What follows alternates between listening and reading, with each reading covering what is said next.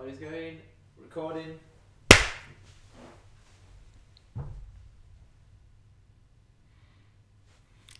Great. Well, good morning, Trinity Church. It's good to see you. Thanks so much to Malk for leading us. It was great to see Brian a few moments ago and hear from LMPC. We love those guys. It's so great to be able to partner with them. Well, as we come to Mark's Gospel now, chapter 2 and chapter 3, why don't I just pray for us and then we'll dig into God's Word together. Father, thank you for the fact that you speak to us. Thank you that you love us. Thank you that as we open your word, by your Spirit, you meet with us. And we pray now, Lord, that you would focus our minds, still our hearts, and help us to know Jesus better as a result of our time together today. So speak to us, we pray, in Jesus' name. Amen. Well, one of the ideas we've been developing over the past few weeks is that we don't know Jesus as well as we might think. So many of us, including those of us who have been Christians for a while and perhaps grown up attending church, think that we know Jesus. We have a picture of what Jesus is like. But when we get to grips with the gospel accounts of his life, when we open the pages of our Bible, we're constantly surprised by the man that we meet there. And if that's true for those of us who maybe grew up in church and have spent a lot of time reading this book, then I think it stands to reason that that's even more true for those for whom church is a foreign experience and who have never read the Bible before. I wonder how many of us, when we think of Jesus, would associate him with conflict. I think a lot of us would actually think of Jesus in precisely the opposite way. He's known as a teacher of peace. He preached a message that we should love one another, turn the other cheek, pray for our enemies. We don't often hear Jesus spoken of or cited in 21st century Britain in public life, at least. But when we do, on occasions like Easter and Christmas, it is Jesus the peacemaker, Jesus the bridge builder, Jesus the meek and gentle lover of those who disagreed with him, who is presented to us. What makes passages like the one we see today in Mark surprising for us is that we see Jesus' ministry characterized by a growing conflict that really characterizes his entire public ministry, while crowds, devoted disciples, and an ever-intensifying opposition shape the atmosphere around him and will eventually lead to his trial and execution. You know, Jesus has a lot to teach us today about how we handle conflict, which is good because conflict is something that all of us have to deal with in one way or another. I grew up in South Wales. We lived really close to many of my extended family members. We were one of those classic working class families. My parents and I lived a stone's throw from the Port Talbot Steelworks. My grandparents lived in a terraced house just on the other side of our local park. My aunt lived 2 doors down from them. My great aunt and uncle and their daughter lived just a few streets up from them. We were a very tight, very close-knit family. And so my earliest memories are of family. I saw them a lot, all the time really. And they are happy memories. Growing up seemed to be idyllic to me. We weren't rich, we didn't have very much, but we enjoyed having one another and the quality of relationships there.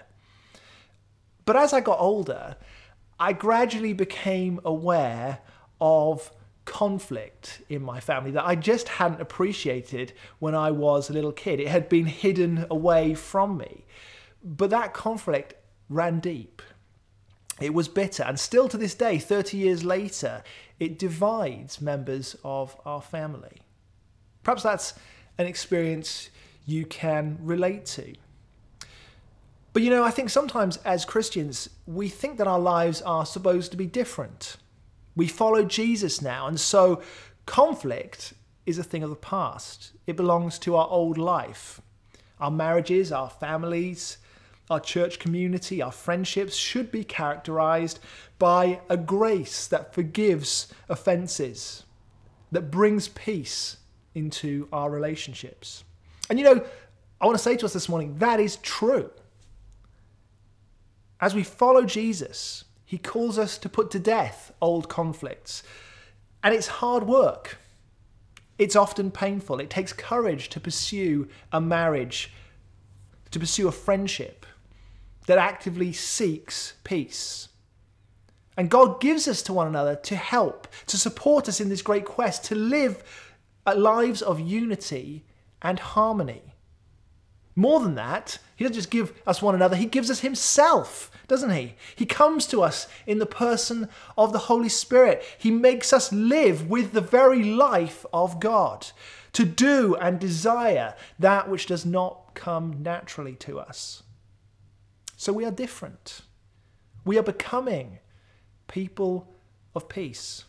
Jesus calls us to end the old conflicts of pride, envy, and self-justification. But he also invites us, he calls us to join him in a new conflict. He calls us to follow him, to walk the road he walked, and by necessary consequence, experience the conflict he himself experienced. But I think it's really important as we begin our time together today, that we need to recognize that this is not the same old conflict we've grown up with. No, this conflict centers on the question around Jesus' identity. A conflict that flows from disagreement over who Jesus is. That is the issue that is at hand here in Mark's Gospel. That Jesus' identity creates conflict. Look with me, if you have a Bible open at home. We have these three stories there in Mark chapter 2 and into chapter 3 of conflict between Jesus and a group known as the Pharisees. Now, you may not know much about these guys. At most, the average person might know them as the baddies in the New Testament. But I think it's more accurate to say that the Pharisees were a group of people from all walks of life who were devoted to keeping the Old Testament law, which was given to Israel through Moses. They believed that if they could reform the national life of Israel by causing people to observe the religious rules found in the Old Testament, then God would bless the nation of Israel again. You see, at this time, Israel was a vassal state of the Roman Empire. They had endured centuries of conflict as various empires, the Greeks and the Egyptians, as well as the Romans, had fought over their territory, and they were now little more than an insignificant backwater. And the Pharisees were so convinced that religious reform would lead to God reversing their fortunes that they developed a second set of rules in order to prevent anyone from even getting close to breaking the Mosaic law. So it's fair to say that these guys were pretty intense, and they had a lot of influence in first century Israeli society. And they had a big problem with Jesus because of the way that he treated the Old Testament law.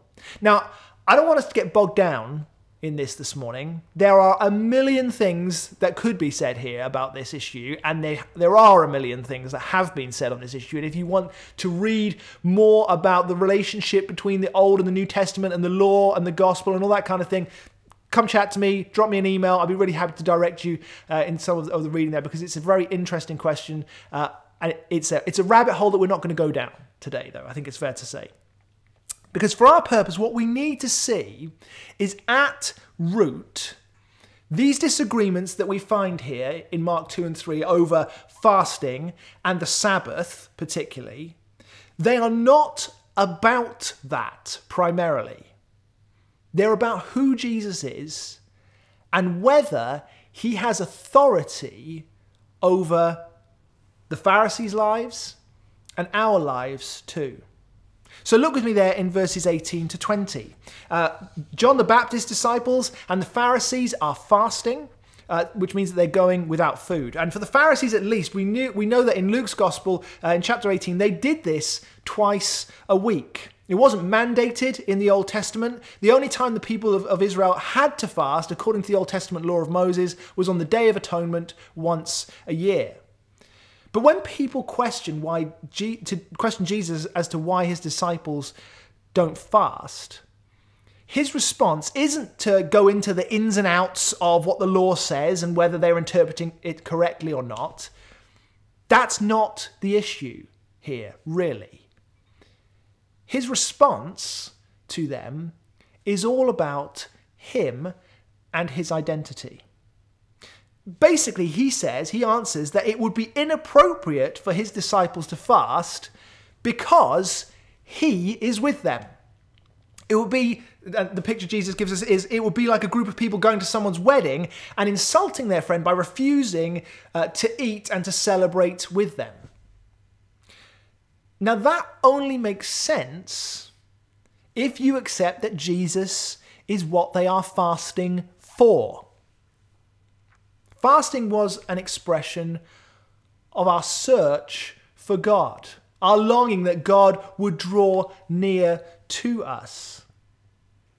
But Jesus says, eat, feast, celebrate, because I am here.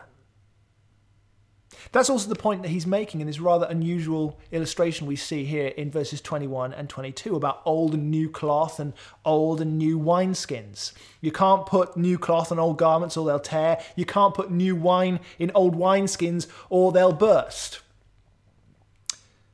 What he's saying here is actually pretty simple.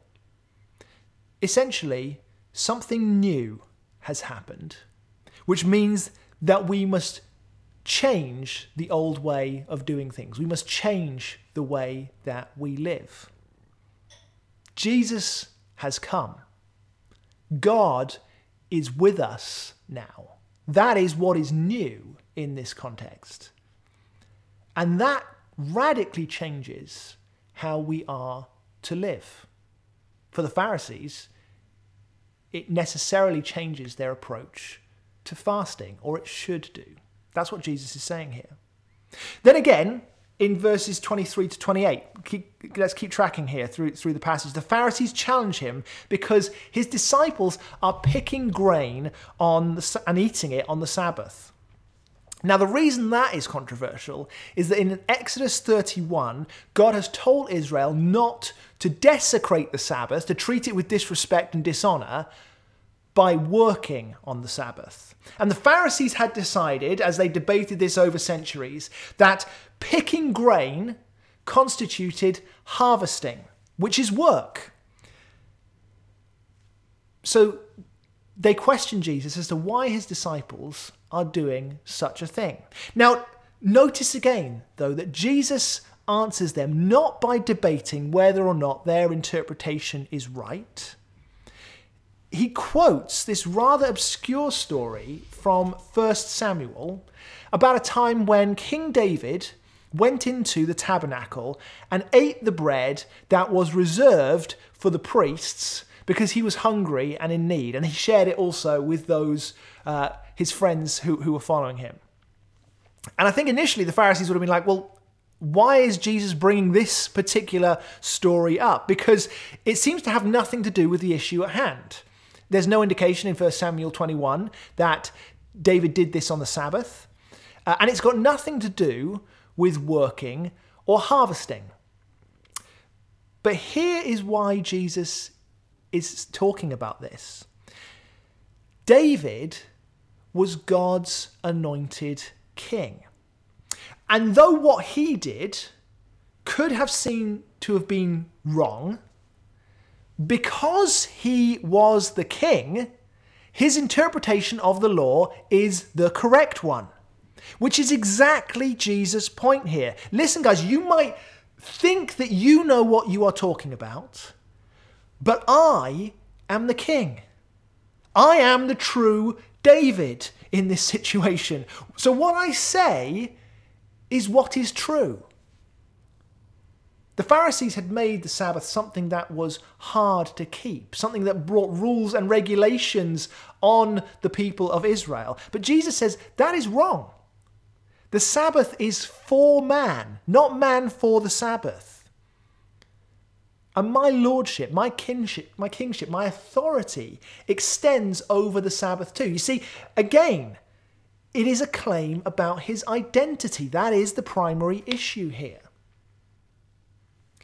And then finally, we have the healing of a man with a shriveled hand on the Sabbath, which occurs in chapter 3, verses 1 to 6. But this time, the Pharisees, they aren't asking a question of Jesus. They don't say anything. They're just laying a trap. You see, they considered performing acts of healing to be, on the Sabbath, to be work, unless it was a life or death situation, which in this case, in the case of the man with the withered hand, it clearly isn't. Jesus could leave it till tomorrow if he wanted to heal the guy. He doesn't have to do it on the Sabbath. But the point here, again, is they are missing the point. They're trying to catch out the man who is healing people rather than asking themselves where it is that he gets his power from. There's nobody else walking around healing those who have withered hands, casting out demons, raising the sick from their mats. What do these things say about Jesus' identity? That is the question they should be asking, rather than whether this man is breaking the Mosaic law or not. And Jesus' question in verse 4, which is lawful on the Sabbath? To do good or to do evil? To save life or to kill? The answer is obvious, isn't it? But they won't answer, verse 5, because their hearts were stubborn. In other words, they had a settled conviction that they would not affirm something that is obviously good because they're not prepared to acknowledge who Jesus is and cede with that the authority that they had to set their own rules and their own agenda. Here's the takeaway for us today. If we follow Jesus, we implicitly accept his identity. He comes to us as God in the flesh. He is our lawgiver. He is our Saviour. We submit to his authority in our lives and we believe that the words he speaks are true. And guys, listen, that will inevitably bring us into conflict with those who reject his identity and who don't believe. Now, I don't mean, of course, that we can't be friends with people who don't believe in Jesus. We can't work with them or find common ground with them in many things. But if Jesus is our King, then the foundational relationship in our life is different to theirs. The foundational authority in our life is different to theirs. And that will inevitably result in conflict over how we ought to live our lives. We'll have different views on the meaning and purpose and value of our lives. We'll have different views on how we spend our money. We'll have different views on the objective or subjective nature of morality. We'll have different views on the nature of human sexuality and gender. We'll have different views on sex and relationships. And that's nowhere near an exhaustive list. But of course, fortunately, none of those things that I just mentioned are in any way controversial or cause strong emotional reactions. Of course they do. Conflict flows from debate regarding Jesus' identity. But here's the question then. How do we deal with that? That's what I want us to focus on in our final few minutes together. How do we deal with this conflict?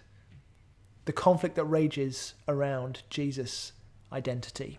You know, in my experience, when it comes to conflict, we all broadly fall into two camps. We're either volcanoes or we're hedgehogs. When conflict comes along, volcanoes erupt.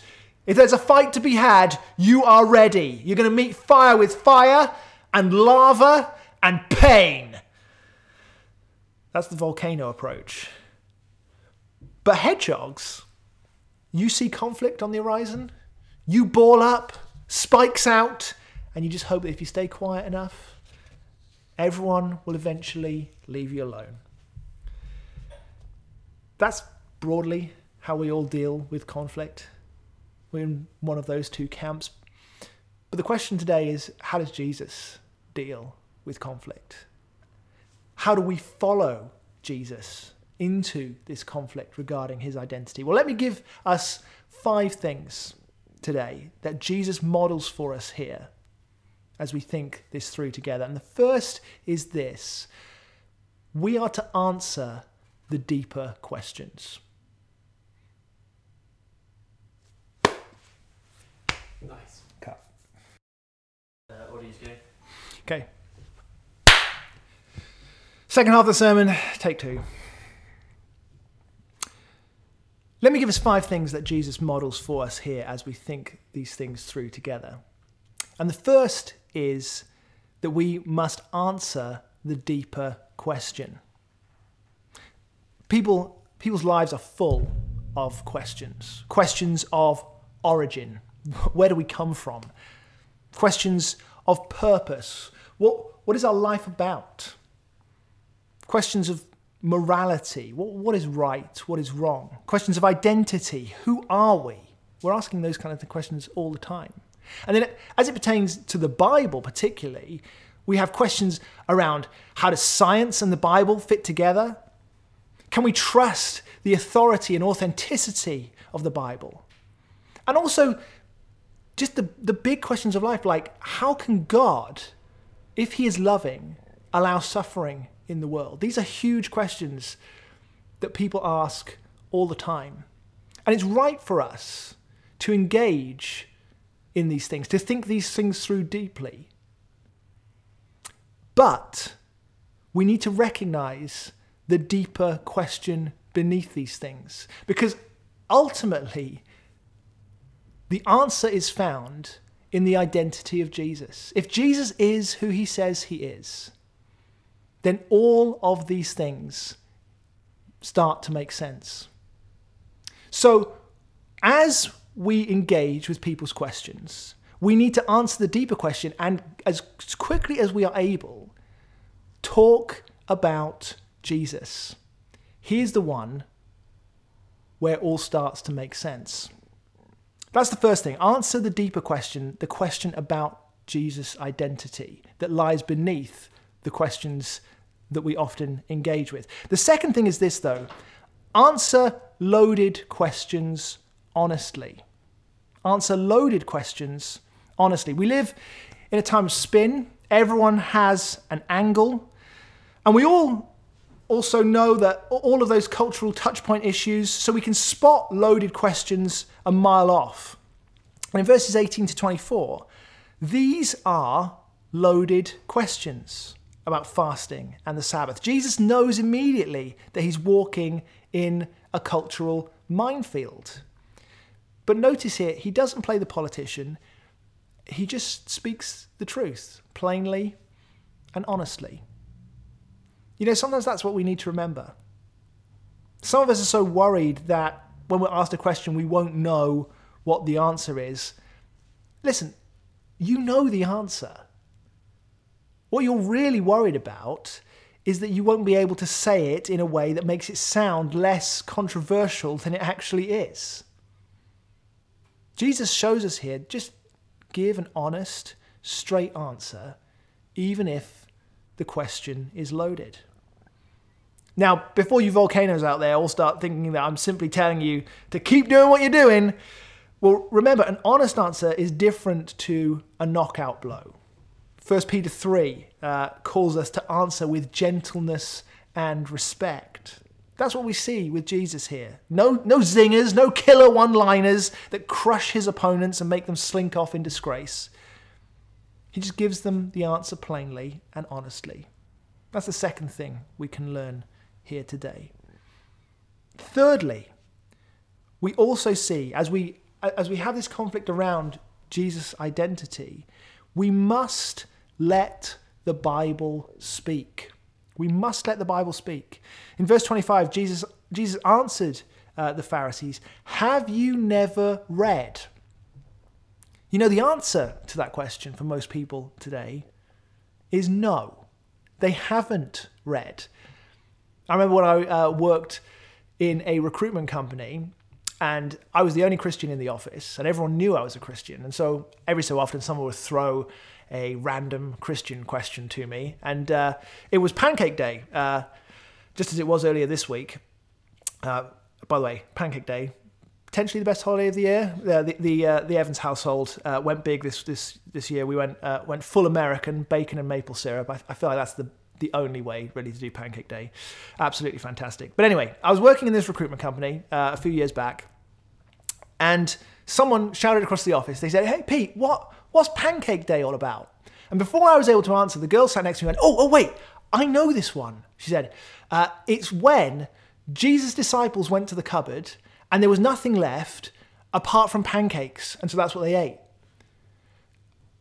And I looked at her, and then I looked at everyone else, and everyone else just went, "Ah, okay, good." By the way, if you don't know, that's not the answer. That's not what happened. Not even close.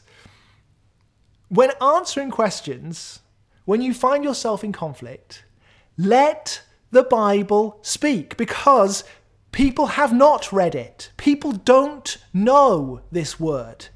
But you hold in your hand the sword of the Spirit of God. It has the power to awaken spiritually dead people, open spiritually blind eyes. In this book, God speaks. So use it. If you struggle for the words, use these words. The confidence of Jesus himself is in the Bible. Have you never read, he says. So our best course of action is also to get it open as soon as we can with people. That's our third point. Fourthly, do good in full view. Do good in full view. As we've already said, conflict does strange things to us. It makes us hide away, or it makes us horrible. And then we either end up doing good when no one can see it, or we act awfully as loudly as possible and do great damage to our Christian witness. No one ever became a Christian because you hammered them in a debate in the YouTube comments section. Well, in the synagogue, as we've already noted, Jesus knows that he is walking into a trap. He knows that they're watching him. So what does he do? Verse 3, he said to the man with the shriveled hand, "Stand up in front of everyone."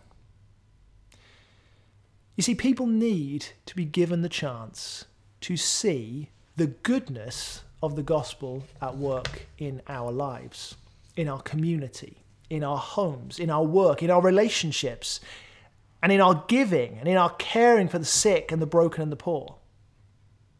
Most people today think that being a Christian, following Jesus, leads you into a life of bigotry and repression and misery. No, it doesn't. It doesn't. We have to loudly declare to the world. We have to show people that it doesn't. The invitation to follow Christ is the invitation to stretch out a withered hand. The invitation to come and find life and joy and hope and beauty and restoration once again. But if we never let people see that, how are they to know? How are they to come and find it too? Do good in full view of all.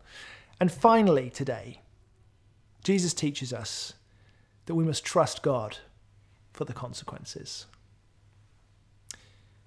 Maybe you've been thinking the whole time, Pete, this is great, but let's be honest, it didn't exactly work out well for Jesus, did it?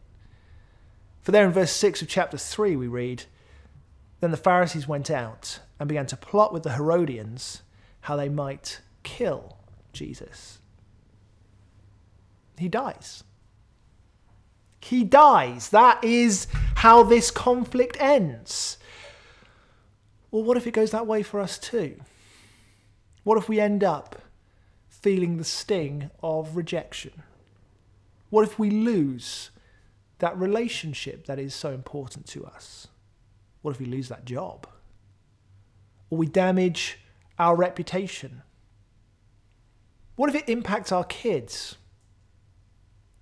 What if we're mocked? What if we're defamed or denounced? What if, and it's unlikely, but we'll go there because this is the situation facing many of our Christian brothers and sisters around the world, what if we die? You know, here's the thing. We should expect pain as a result of this conflict. It happened to Jesus, and we are following him. After all, we should expect it. And in order to follow him, we need to embrace it. We should expect pain as a result of this conflict. But we must do so remembering the paradox of the Christian life. That through death, God brings life. Conflict didn't end for Jesus in death. Through his death, he redeemed us.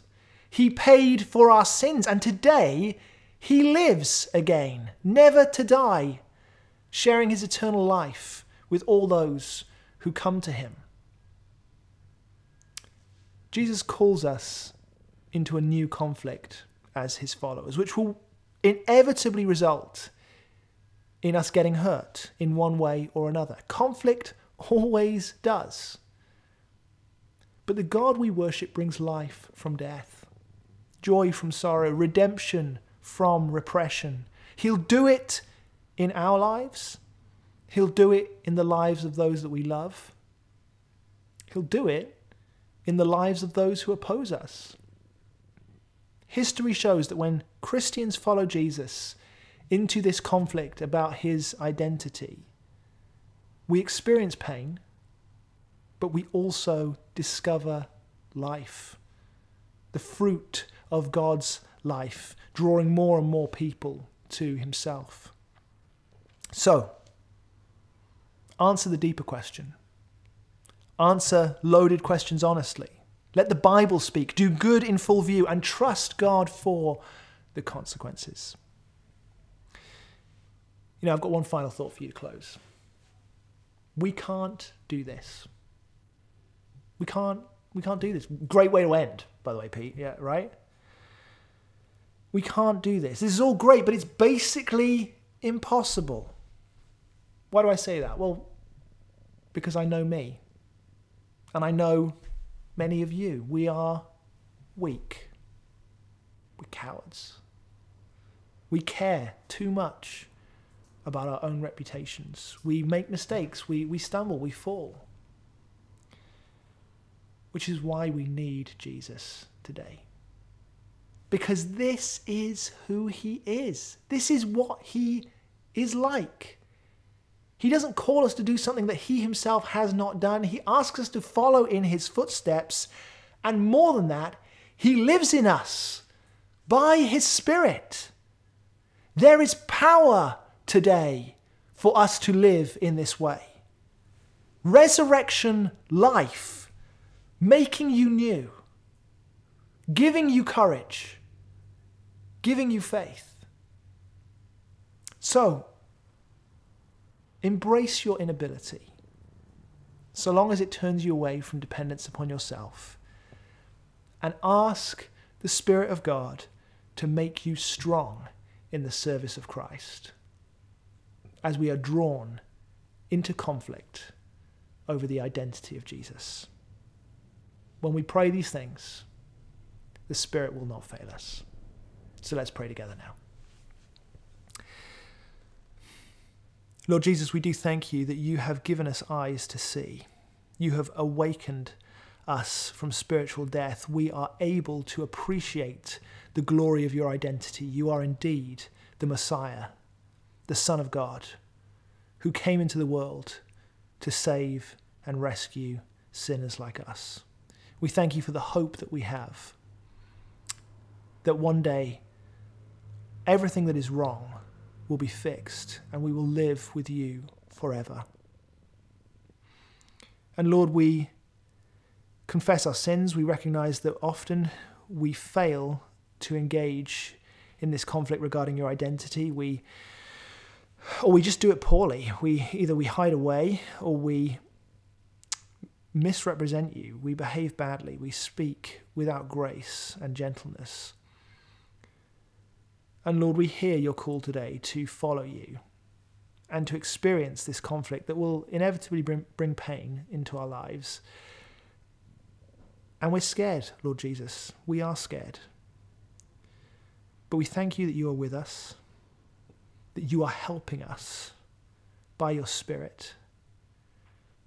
And the power of your Spirit is far greater than the weakness of ours. And so we pray, please come and do your work.